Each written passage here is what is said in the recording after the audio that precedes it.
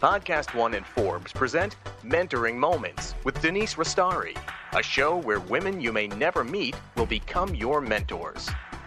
Join Denise in her New York City apartment and tap into her conversations with successful women who are dropping the V-bombs. That's right, they're getting vulnerable. Now, here's your host, Denise Rastari. So this is a really special day, and welcome back to my apartment in New York City. And I'm really through the roof excited, because today with me is Maggie Doyne. And it all started on a night in 2012. And I was sitting on my sofa, and I get this tweet that is from Tammy Tibbetts, who has been on the podcast before. She's the founder of She's the First. We provide scholarships for girls in the developing world so they can be the first in their families to graduate from high school. And Tammy tweets, at Denise Rastari, you need to immerse yourself in at Maggie Doyne. Well, that was great. And but I don't know why. I didn't say I'll do it tomorrow. I didn't say, that's great, I'll make a note, I'll put it on my to-do list. For whatever reason, I did it then. And I started to Google, and I Googled Maggie Doyne, and I saw these articles about this 19-year-old who lived in New Jersey, found her way to Nepal, and went on a gap year. And then she became the legal guardian to, at that time, it was about 25, 30 kids who were orphaned. She built a home for the children called Kopila Valley, and she became the legal guardian to these kids. And the story went on, and with the local community, she built a primary school for hundreds of kids in the local community. And I'm like, wow. But then the real wow happened when I stumbled on this video from the Do Lectures. And it's like this 30-minute video, and it's of Maggie. And I think, I'm going to watch it for just a couple minutes. I just want to see who Maggie is. Well, 30 minutes later, I finished the video, and I have had gone through every emotion I could possibly have gone through in that video, from crying to laughing, back to crying, back to laughing. And I took this breath, and I said to Louis, my husband, you have to watch this video. You just have to watch this video. And I thought if Louis got through 3 minutes of it, that would be a good thing. 30 minutes later, he has the same look on his face that I had on mine of like, holy cow, this is amazing. This girl is amazing. So then I immediately sent an email to Randall Lane, who's the editor of Forbes magazine. And he was launching the first ever Forbes 400 philanthropy summit. And the people in the room that day of this summit would be Warren Buffett, Bill Gates, Melinda Gates, Oprah Winfrey. And I said something to the effect to Randall of, you have to have this girl come to the philanthropy summit.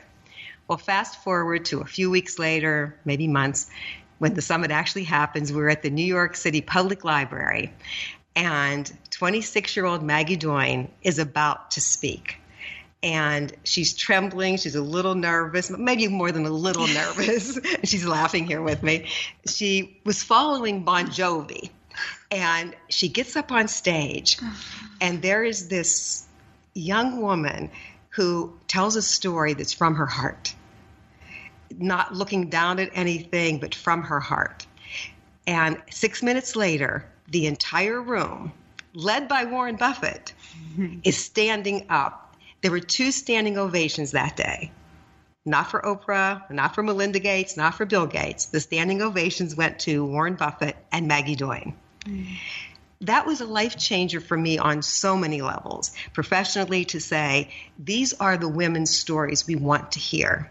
It's great that we hear from the women who have been doing great things, and that's great. But these are the stories that really inspire people to get up and do something. And that's why I am excited, through the roof, that Maggie again is here today. Now, one thing I left out in all of this is Maggie came here from Nepal. And the same thing when she did the philanthropy summit. She traveled halfway around the world to be there for the philanthropy summit. And Maggie, once again, is here visiting from Nepal, and when I said, will you do a podcast with me? Immediately she said, yes, let's make the date. Okay, so I want you to hear my conversation with Maggie today from start to finish without any interruptions. And that's exactly what we're going to do in a minute. But first, a shout out to TrueCar to thank them for supporting Mentoring Moments. So a listener who knows me well asked me how I feel about doing the TrueCar ads. And I said, honestly, at first I thought, I don't know how I'm going to do this genuinely. I'm all about being genuine. I haven't bought a car in like 10 years. But then I downloaded the TrueCar app to look for a car for my daughter. I thought it was really cool. And I started talking about that on the show because it was real. And then the funny thing happened. People started talking to me about their TrueCar experiences and how much they love working with TrueCar. And then I realized, I can actually help people by sharing what I've learned about TrueCar. So now it really became very genuine. So today, here are my top 3 things I'm going to share about TrueCar. Number 1, you get what you expect. So there's no empty, fluffy promises. When you search for a vehicle, they have a real pricing on actual inventory. That means if you look up a car that you want, they will physically have it on their lots for the price that they're showing. But this is a pricing that's offered from a TrueCar certified dealer. And what's a TrueCar certified dealer, you might ask? Well, they're a network, a curated network of dealers who are committed to offering you a competitive market price. And there are like over 13,000 of these TrueCar certified dealers around the country, so it's easy to find one that's near you. Okay, the second thing, with the TrueCar pricing curve, which I think is another cool factor, you can see what other people in your area paid for the same car you're looking for, so you know you're getting a fair price. TrueCar users save an average of over $3,000 off of the MSRP. And the third point is over 3 million cars have been sold to TrueCar users by the TrueCar Certified Dealer Network. So here's the deal. When you're ready to buy, visit TrueCar to enjoy a more confident car buying experience. Some features not available in all states. Hey, everybody, I'm Heather Dubrow. And I'm Dr. Terry Dubrow. Every Friday, check out my podcast, Heather Dubrow's World. We also have a brand new show, The Dr. and Mrs. Guinea Pig Show, every Tuesday. So don't forget, iTunes and Podcast One. Tune in to Dr. and Mrs. Guinea Pig on Tuesdays and Heather Dubrow's World every Friday. Commercial real estate challenges? For 160 years, companies around the world have trusted Savills for expert guidance and perfect workspace solutions. See what Savills can do for you at savills.us. This is Mentoring Moments with Denise Rostari. Okay, so I am so ready. Let's get into my conversation with Maggie Doyne. So I am so thrilled, Maggie, that you're here. You know that I just love you. I love you so much. And to add to the story, not only did it change my life, but a couple years ago, my daughter went to Nepal with Maggie for 5 months, and it was a life changer for Allie. So thank you for that. Thank you. And now I just want to get into your story that I think, let's start from the beginning, because I just touched on you were 19. Let's just go through how you got there. How did you get to Nepal? Well, I think my story really began, like you said, I grew up in New Jersey, and I was really, if you can picture her, I was a very suburban New Jersey teenager, doing what all kids my age from my demographic do. We're very much groomed and bred to go on to college. So I was the editor-in-chief of my yearbook. I was playing 3 sports. I was stocking up my college resume with absolutely every activity under the sun, all with the intention of going on to the best school possible, so I could get on the most successful track, so that I could yada, yada, yada, all the things that I think our society and our culture sort of defines as success. And then at the very last moment, after the SATs and the AP tests were done, I just woke up one day, and the best way that I can describe it is that feeling in my gut, just a feeling in my stomach that I wasn't ready. I had no idea who I was on the inside, and who was Maggie Doyne? What did I want to do with my life? Was I doing all of these things because of an expectation, or was I doing it because of me and what I wanted in my own heart? And all of this sort of questioning at a really young age led me to take a gap year. And I began traveling the world in a backpack as all of my friends went off and packed up their dorm rooms to go to college. And that, for me, I think was the big turning point in my life, where I just said no to the norm and the expectation. And I really started kind of paving my own path. And for me, that happened through travel. I think that travel is one of the greatest gifts that young women can do for themselves. It just opens your eyes. It makes you realize in those teenage, young, and formative years how big the world is outside of yourself. And long story short, many thousands of miles of travel through a program, first with other kids and leaders in a structured sort of semester gap year program, then to a refugee camp in northeastern India. I began to meet Nepali refugee children who had all fled the civil war in Nepal.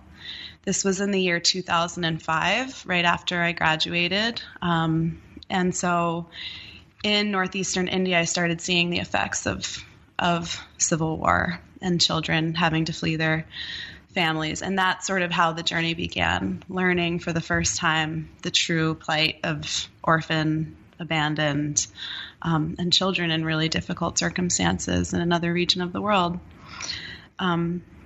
So I really, in seeing orphanages and the way that children were living, I sort of became really passionate and just wanted to read and learn. And I took a trip to Nepal just because I had seen so many kids living under plastic and in these really desperate situations. And, you know, we all know that children and girls who are at risk end up, you know, being child trafficked or working in a factory that's unsafe or not getting opportunities to go to school. I was seeing all of those results and I wanted to get to the root of it. So I took a trip to Nepal, and the famous story goes, it was just a moment. It was a flash. I was trekking through Nepal, trying to get to the source of what had happened. And I was crossing through a dry riverbed.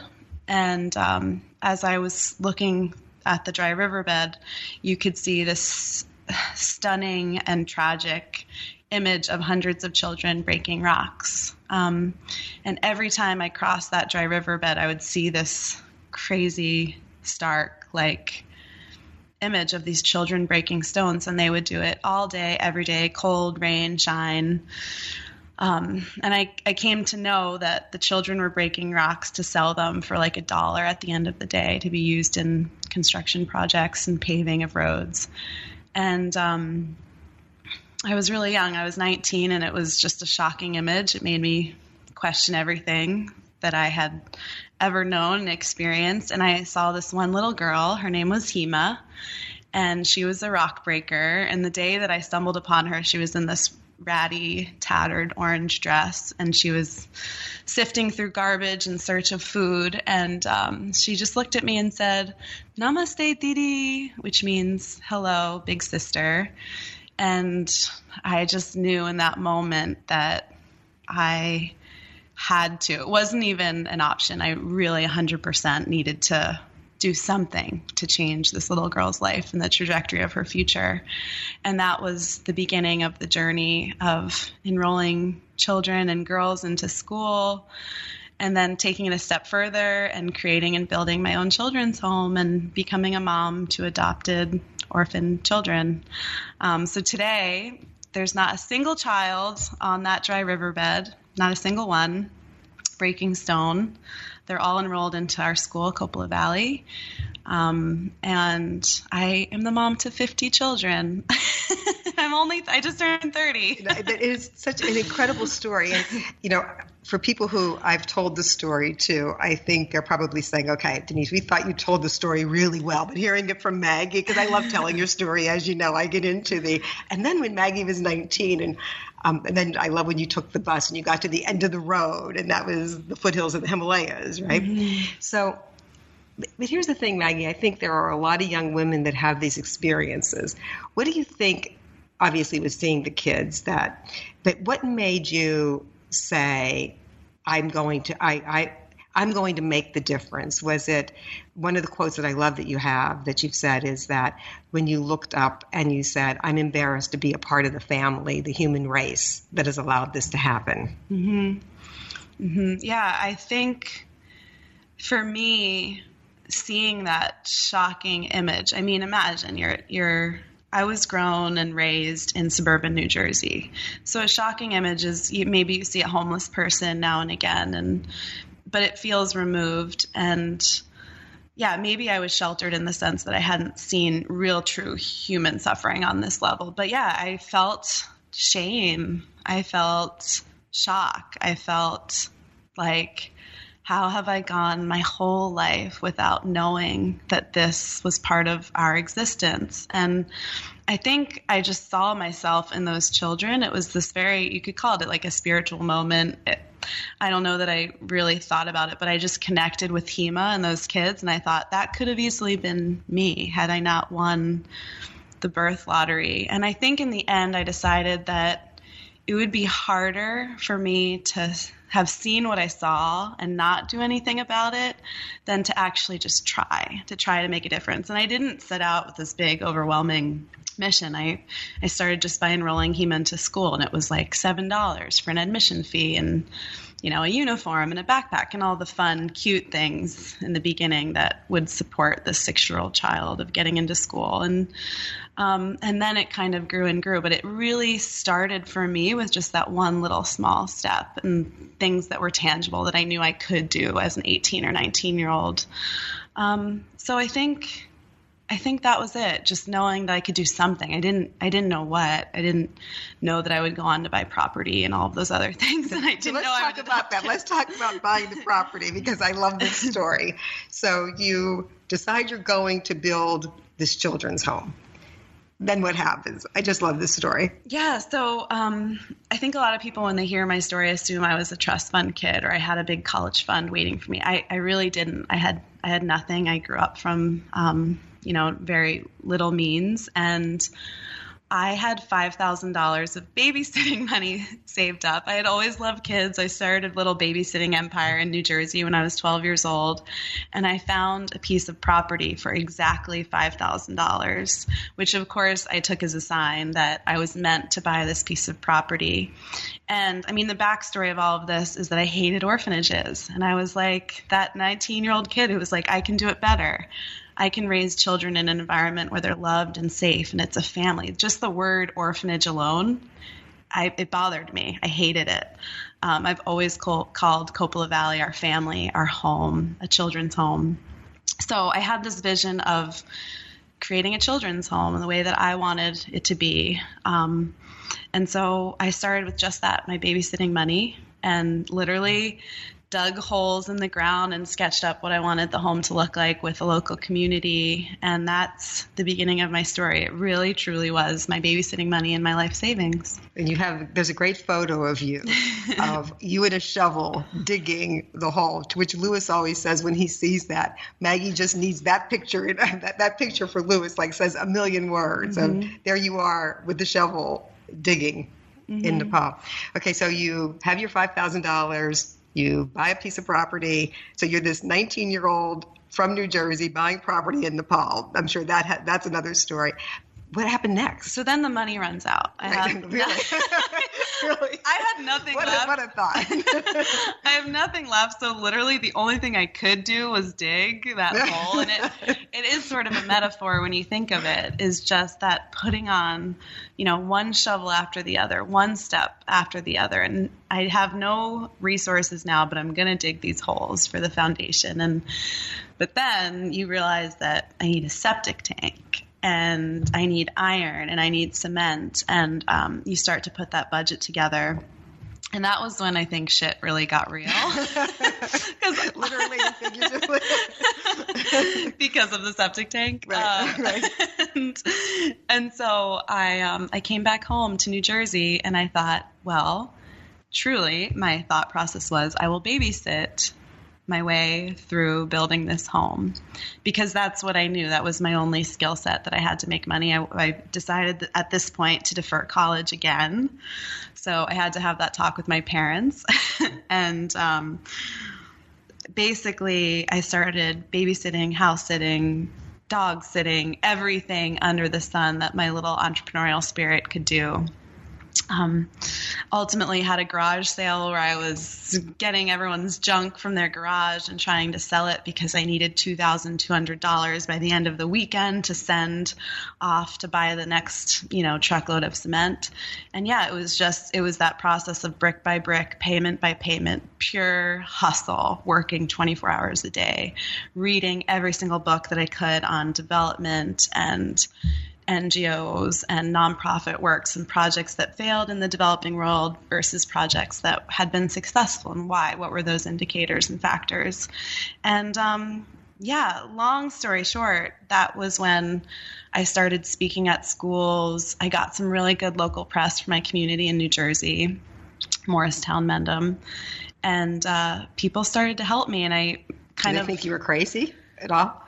Yeah, because I was that kid. It's so far away, right? I mean, it's not because you are crazy, but yeah, I think at that point, like even just taking a gap year and a deferral from college when you're that kid is a big deal. And where I grew up, I mean, my guidance counselor told me that I was making one of the biggest mistakes of my life just simply by deferring college. So then when I extended that gap year into another one and then another one, and it kind of became this detour. There were definitely people who were questioning it. There was also a lot of people, especially women. I think a lot of moms, mentors, teachers that I had who were like, go for it. Go, girl. That's my dream. I would have loved to do something like that. And I kind of really tried to focus and surround myself with those women and those people and who did believe in me. And I just was too busy working and had this innocence about me, I think, at that age of I can do anything. If I want to make this happen, I can do it. Look, you could literally watch the house in this home going up. So do you think if you were 30 at that time, you would have felt differently if you were your age now? No, I absolutely think that it would not have happened if I was older, because I think as we get older, we have more responsibility and you lose that childlike dreaming, that ambition, that feeling of I can do anything. I mean, in a lot of ways, it was great that I was young, and there were difficulties because of that. But in other ways, I didn't have college debt. I didn't have pressure on me to get a job right away because now I had the degree that I had sold my soul for. I didn't have a relationship that I was in. So part of that youth also gave me a great freedom. And I thought the worst that could happen is that this doesn't work. And I think my parents in the end also agreed. So yeah, I think the youth and that spirit of let's do this. I don't like orphanages. I'm going to build my own. Whoa, take that. So I think I'm going to take that. That is so you. I mean, that is so your spirit. It's take that. And what I love about you is that you don't look that girl. You don't, when you first meet you don't have that look of just take that. You have this very sweet appearance, and you are very sweet. Well, everyone says when they meet me, they're always like, you are not who I thought you were. And I'm always like, who did you think I was? And I find that either people think that I was raised in a teepee in Africa, I don't know, a missionary family, or they think that I'm a trust fund kid, or they think that I'm Mother Teresa incarnate. It's hard to put someone who does something different in a box. And yeah, I think what I like to tell people is that I'm pretty real. You're very real. It doesn't get more. People don't get more real. And that's what I love about you is that you are just so you. So let's go, because there's another great story in this, the Cosmo Award story. Yeah. So Cosmo Girl, as you know, it's girly magazine, and in the very beginning, I was struggling. I mean, every $5, $20 donation at this point, I had moved back to Nepal full time. I had taken in children. So now I have children under my custody and care who I'm falling in love with. And we're just how do we get electricity to our house? How do we have water? We're in that desperation mode. So Cosmo Girl launches a campaign that says basically we're looking for girls who are making a difference in their communities and in the world. And a friend of mine basically sent that to me and said, I'm going to throw your photo in and your little story of how you're building a children's home for Cosmo Girl of the Year. And I was like, yeah, okay. And then went back to like bathing my children and taking their lice out of their hair. I wasn't really. And your own. Yeah, and your own hair. And anyway, fast forward months later, Cosmo Girl magazine calls and they say, congratulations, you have been chosen and nominated as the Cosmo Girl of the Year. And we are going to whisk you away for a Maybelline makeover, because part of the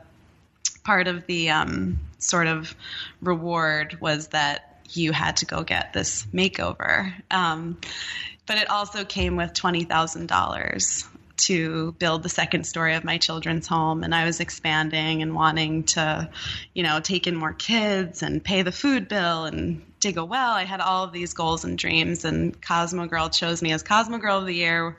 And I ended up flying to New York City with Cosmo and Maybelline and getting a makeover. So that was kind of, I don't know, I rolled my eyes at it at the beginning because I was just like, of course, like they want me to get a makeover. Like, look at these children dying. But in the end, through that experience, I learned the power of media, the power of sharing my story. Yeah, the makeover was fine. I dealt with it. I wish you could see her. She's like, the makeup was fine.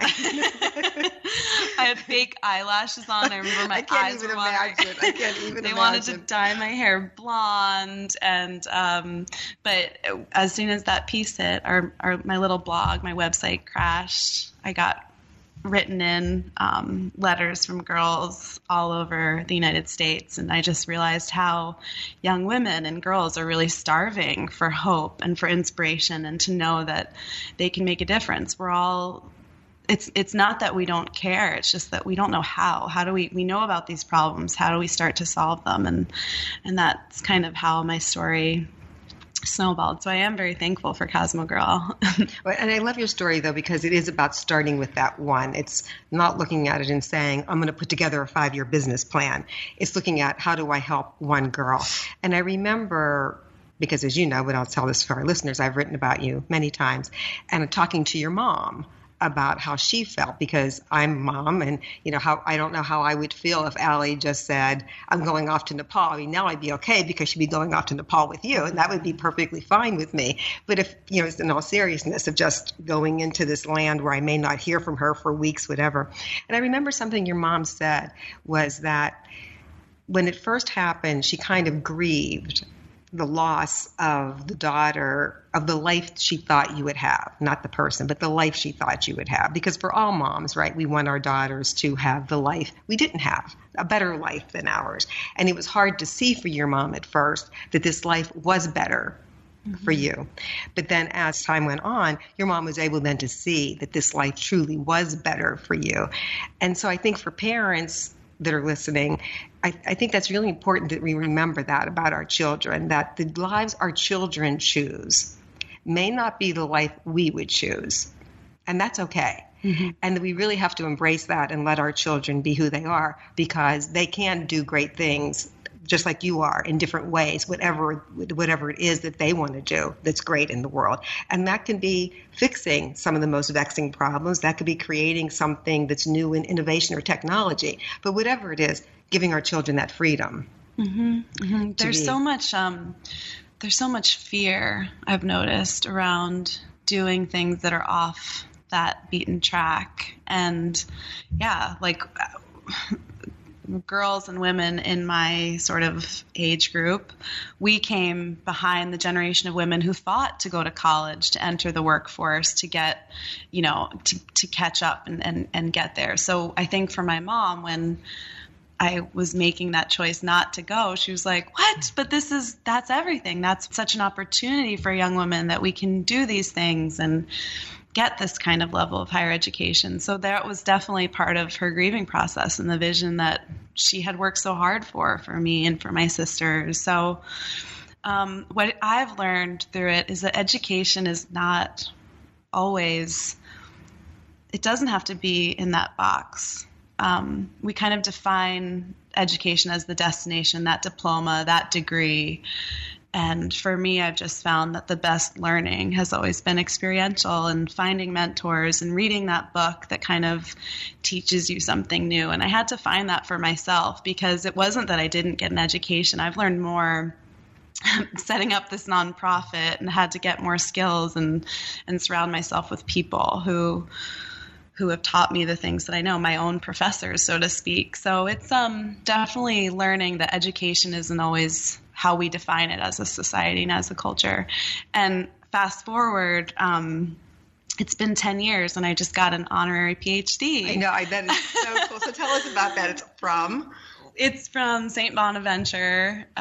They recognized, they have a degree program in pedagogy, which is education. And I always had promised my mom throughout this whole process that I would go back. Don't worry, Mom, I'll go back to college. Maybe next year. Don't worry,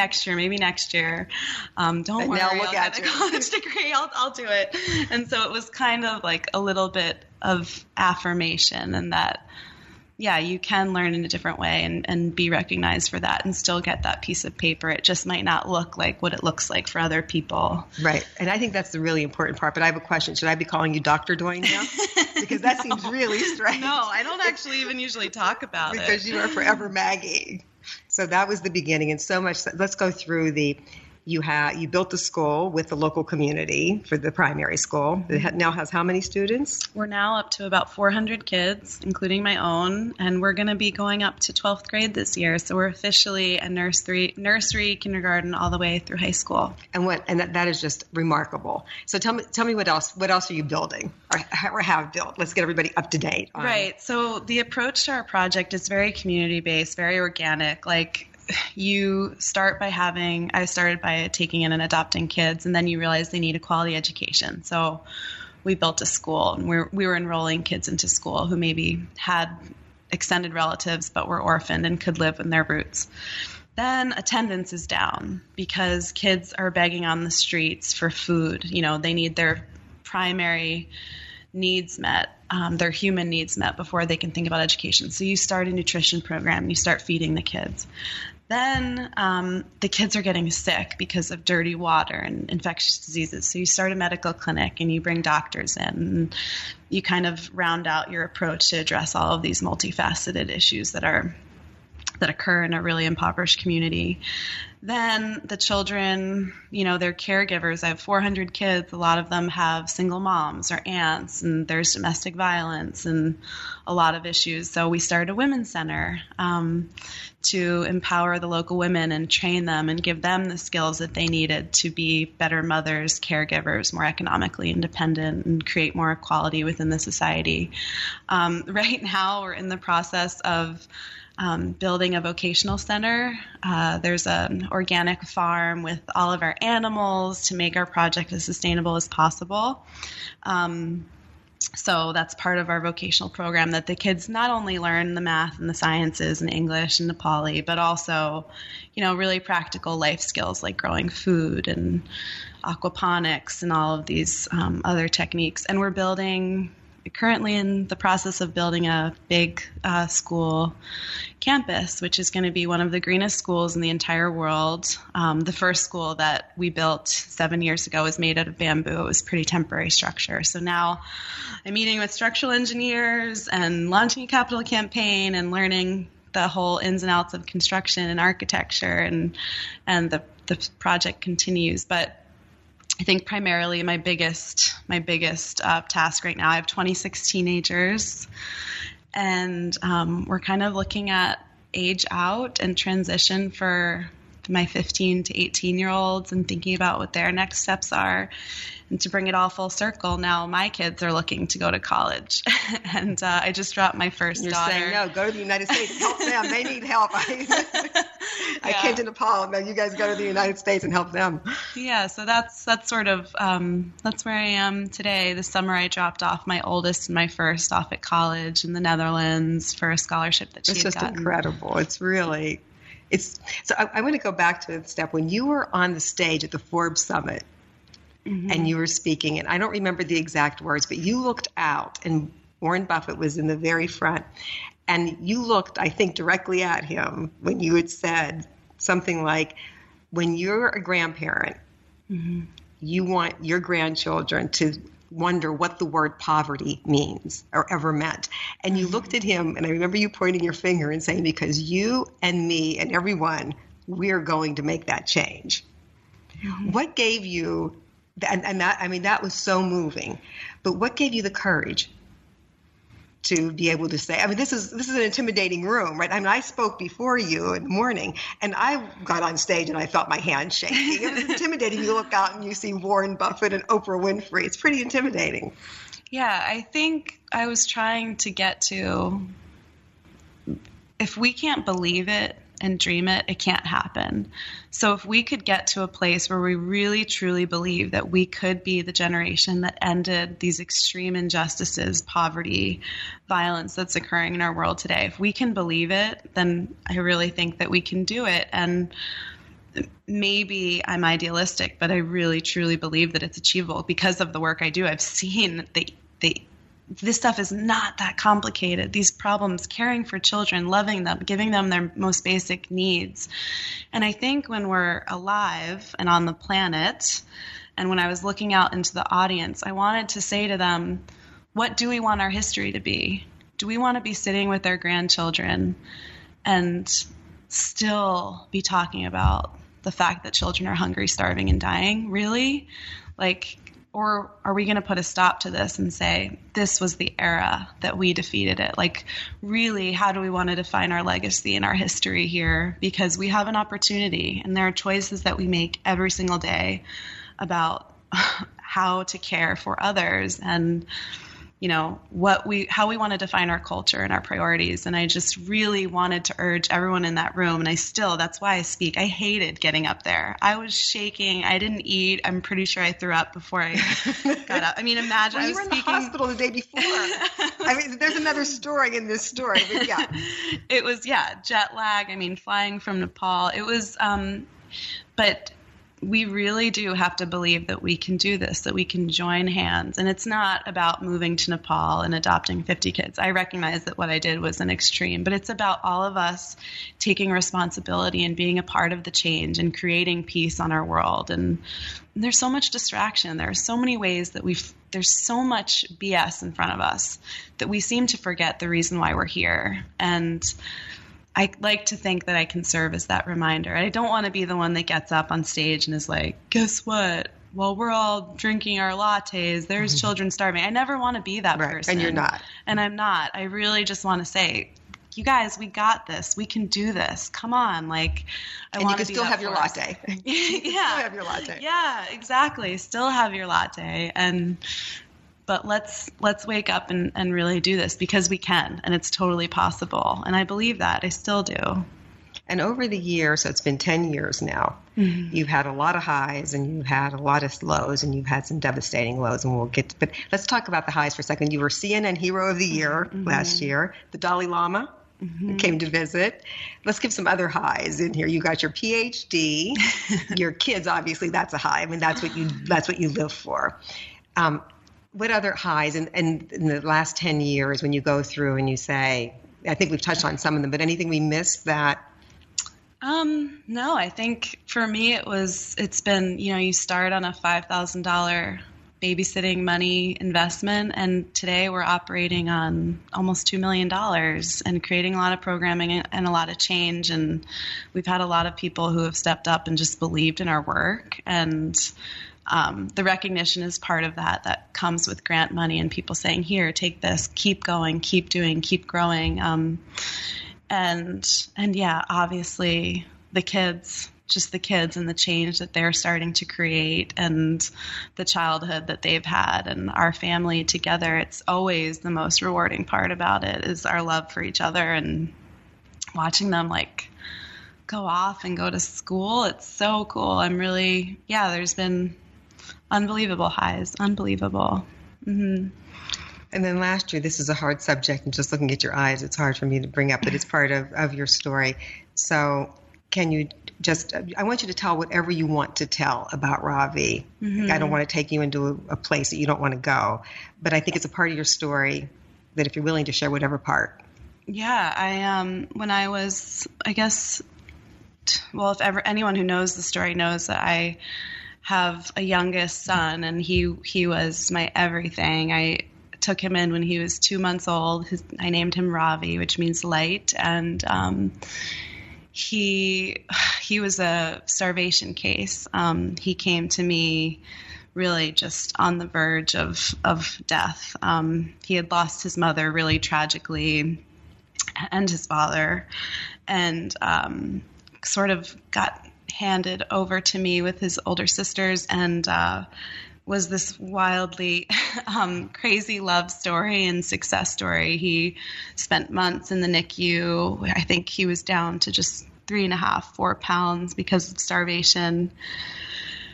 And I basically loved him and nurtured him and adopted him and took him in. And he was precious. You brought him here.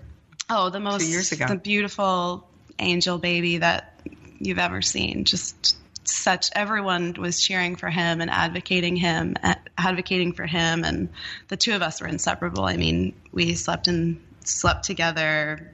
I fed him. I mean, we'd been in and out of the hospital for 2 years. And this past December, right after CNN Heroes, he died tragically, just in an accident at our house. And, talk about lows. It was just, this year it was blackout, like completely the most tragic, awful, most horrific. I mean, I was right there when it happened and holding him and realizing that he was gone. It was horrible. I know. And, he was my son, and there was so much love, and he taught me so much. And, so this year has not been at all what I planned. I was literally at my highest high in my entire life. Things really could not have gotten much better. CNN Heroes, building the school of my dreams, just thriving children, healthy, loving children. And I lost him, and, it's been the fight of my life, I'll tell you. It's really been the fight of my life. And I haven't really done much this year. I haven't spoken. I know, and that's one of the reasons why I'm so I'm just honored that our friendship has brought us together, that you are sharing the good parts of your story as well as the reality of the story. Because I think a lot of times when people hear your story, and it's great, and they do need to hear the great part of your story, because you are making such great change, and the kids are going to make great change. It just doesn't stop with you. I mean, these kids are then going to go on, and they're going to do it, and it just keeps going forward. But it's not easy. I mean, you've had other kids die that weren't your kids, but I remember one time, it was right after I wrote about this. It was right after the Forbes Summit, and you get back to Nepal, so you're at this high again, right? You're getting a standing ovation, and in those days, that was a big high for you. Not the same as the Dalai Lama, but having Warren Buffett give you a standing ovation's okay. Pretty much as good as it gets, yeah. And you get back to Nepal, and you're in the emergency room with a young girl who, I guess, domestic violence and you're in there and you're helping her. And so you go from reality to a different reality. Yeah. And then I remember the time you wrote about in your blog about you were walking to school one day, and there was a young girl that had, not one of your children, but someone in the school, that had hung herself, that had died. So this is not easy. This is not easy. And I think a lot of times when we hear the great story, which it is, people think they think it's hard work, but not the emotional that you go through. And the stories you've told about the kids that apply to be able to come to, whether it's school or the kids being dropped off at your doorstep to be part of your family in your home, and you just can't take them all. And how stressful that is for you because you want to take them all. So I think that a lot of times we hear the great story, which it is a great story, not realizing the impact this takes on you. Yeah. And I want to honor that. And I'm so emotional about this because I really do want to honor that. I couldn't do it, Maggie. I couldn't. I'm going to tell you, when Allie was with you, she texted me. It was like 3 o'clock in the morning, your time. And it's like 7 o'clock here, 7 p.m. And she's like, Mom, there is like a 4-inch flying cockroach in my room. I said, okay, like what you're going to do is, I'm not sure you're supposed to kill cockroaches there. I don't know what, I'm not sure something bad will happen to you if you kill it, but go find a garbage can and see if you can find the fort, and I'll stay on the phone with you. So we're texting, and I'm like, text me. And I was like, put on a hoodie and put on a pair of long pants and like go after, this is like Jurassic Park, right? Go after the cockroach. To which Allie says, I don't understand how there could be a 4-inch flying cockroach in here. I have 7 lizards in my room. Wouldn't one of them have eaten? And I'm like, you have what in your room? Now, see, at that point, I would have been like on the next plane home. Allie left New York. If she saw a tiny little spider in her room, she would have been like, Mom, there's a spider in my room, right? It could have been like the size of a pinhead. But when she goes into Nepal and is with you and the kids, it didn't matter. Mm-hmm. The 4-inch, she wanted to get rid of the 4-inch flying cockroach. But that didn't send her home by any means. What sent her home was she couldn't get her visa renewed. So it's hard. And that's the point. It's hard. That I want to make is that.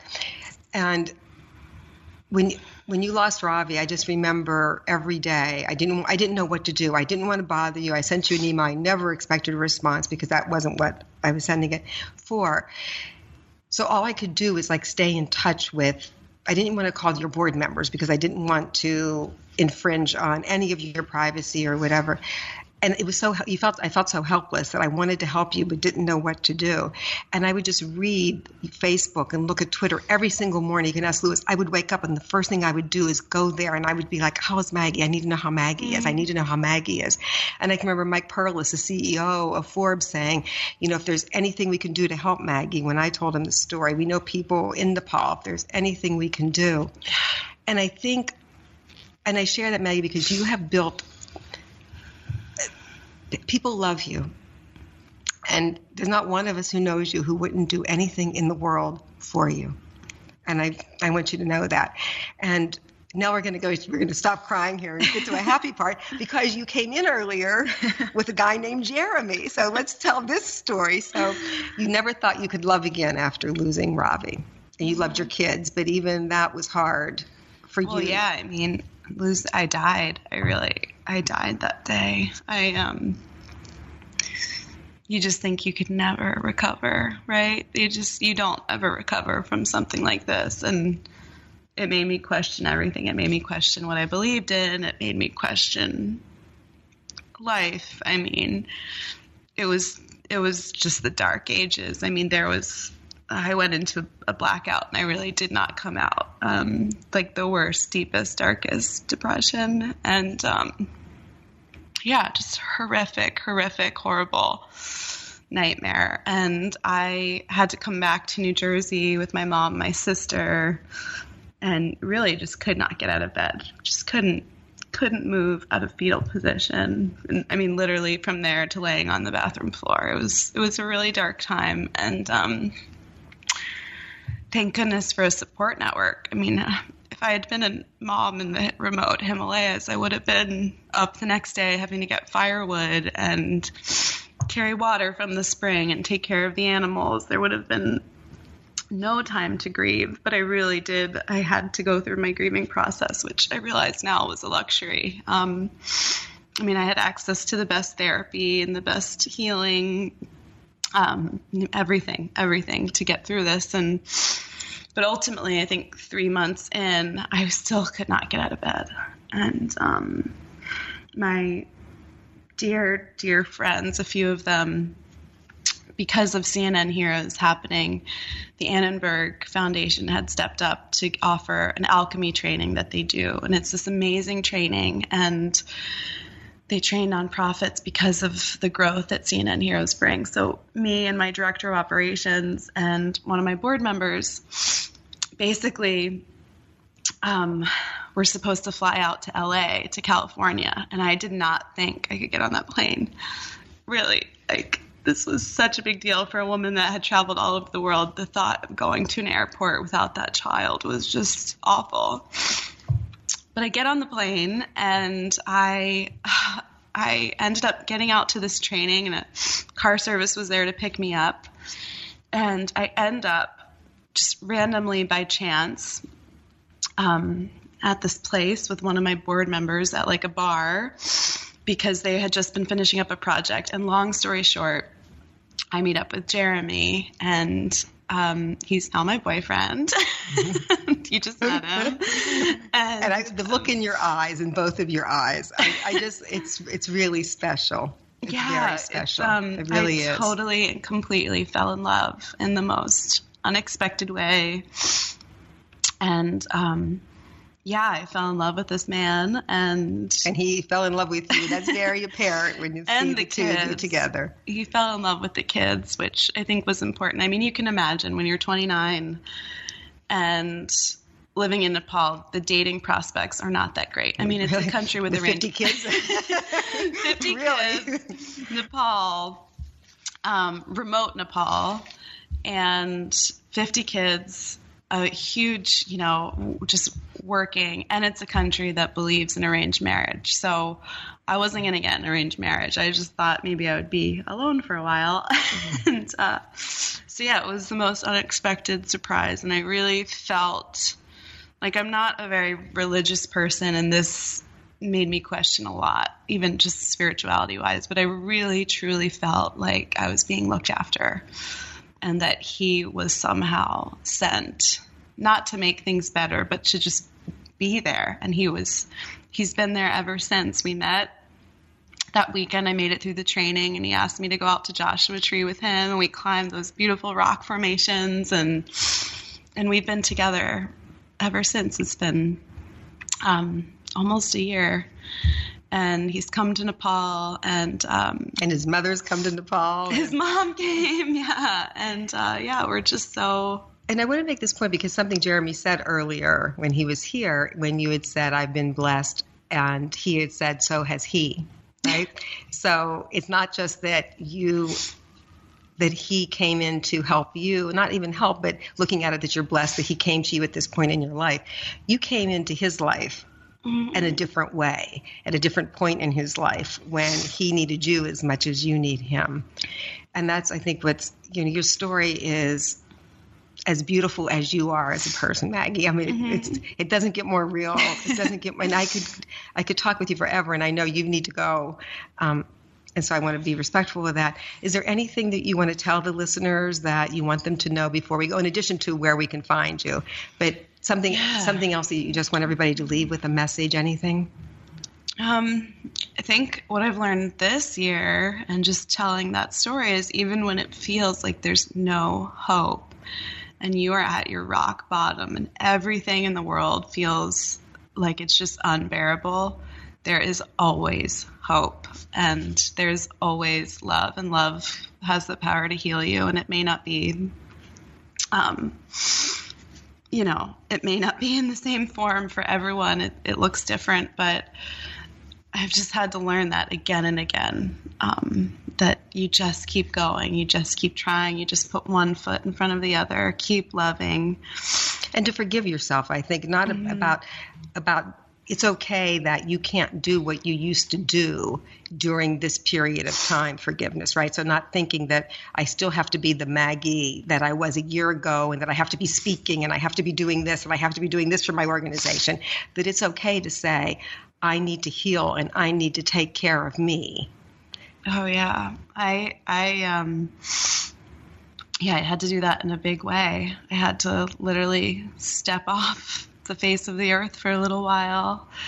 And I'm coming back, little by little. This has been a year of just inner reflection and rising again and getting back to those beautiful kids because I still have them. And yes. And you write love letters to them. So for everyone to go to your website, which is blinknow.org, right? So BLINKNOW.org, because as Maggie says, in the blink of an eye, I'll let you say it, you're saying, in the blink of an eye. We can change the world. And we can. And when you go to Maggie's site, when you go to Blink Now, you'll see these beautiful love letters that Maggie has written to all of her children in the past year, as well as you'll see blogs of Maggie's life story over the years of what it's like being in Nepal. Maggie, I love you. I really love you. I love you too. And for this, we are saying goodbye for now. Thank you so much for having me. Thank you so much. I just have to give you a big, I have to come over. Okay, so I have to move over from the mic because I have to give her a big, big hug. So just like that night in 2012, I have gone through so many emotions in this podcast with Maggie. We've laughed, we've cried, and there is only one Maggie Doyne. But that's true for all of us. There's only one of us, and each one of us, we're all so unique. There's a quote from Maggie that I love, and it goes like this. Change is more than a hill. It's a Himalayan mountain. It's slow. It takes time. It takes putting one foot in front of the other. And sometimes you fall. Sometimes you don't feel like you're even moving at all. And sometimes you think you're at the top, but you're not. And sometimes you get lost. Sometimes you just want to give up. But at some point, you stop, look back, and see where you came from. Thank you for joining us today. And to make sure you're getting Mentoring Moments the moment it's live, every Wednesday, please subscribe on iTunes. And while you're there, please rate and review. And check out my show notes on Forbes.com. I'd love to hear your thoughts. And you can find me easily. I'm always on Twitter, @Denise Rastari. And here's a little something extra for this holiday season. I know it's hard to believe, but the holidays are almost here. And that means shopping, and that means I'll be doing a lot of clicking on Amazon. To be specific, on my Mentoring Moments Amazon banner on podcastone.com. And I hope you'll join me. When you buy stuff through my Amazon banner, a percentage of the purchase goes directly to support the podcast at no extra cost to you. So here's how you do it. Go to Podcast One, click on Killer Deals link, click on Mentoring Moments logo, and you're there. And then you can bookmark the link for future Amazon purchases. So until next week, keep sharing your stories, because your stories matter. Download new episodes of Mentoring Moments every Wednesday at podcastone.com, Forbes.com, the Podcast One app, or you can subscribe at iTunes. It's time to break the cycle of waste and mess. Time to stop accepting that the way things have been done are the way they should be done. Control-Alt-Delete everything you thought you knew about how to period. We're flipping the script, we're throwing out the book, we're challenging the period status quo. The Diva Cup is eco-friendly, reusable, and offers up to 12 hours leak-free protection. So what are you waiting for? Join the inner revolution with the Diva Cup. The Diva Cup is used for menstrual flow only. Always read and follow the user guide. I'm Rita Foley with an AP News Minute. London police have arrested Julian Assange on extradition charges to the United States, as well as for violating his bail. Assange is accused of publishing classified documents through WikiLeaks. In 2010, he told Sky News he was worried about what the U.S. might do to him. The United States recently has shown that its institutions seem to be failing. They are failing to follow the rule of law. And with dealing with a superpower that does not appear to be following the rule of law is a serious business. He also said in 2010 the U.S. officials had threatened him and those associated with him. There has been many calls by senior political figures in the United States, including elected ones in the Senate, for my execution, the kidnapping of my staff. Edward Snowden, the former security contractor who leaked classified information about U.S. surveillance programs, says the arrest of Assange is a blow to media freedom. I'm Rita Foley.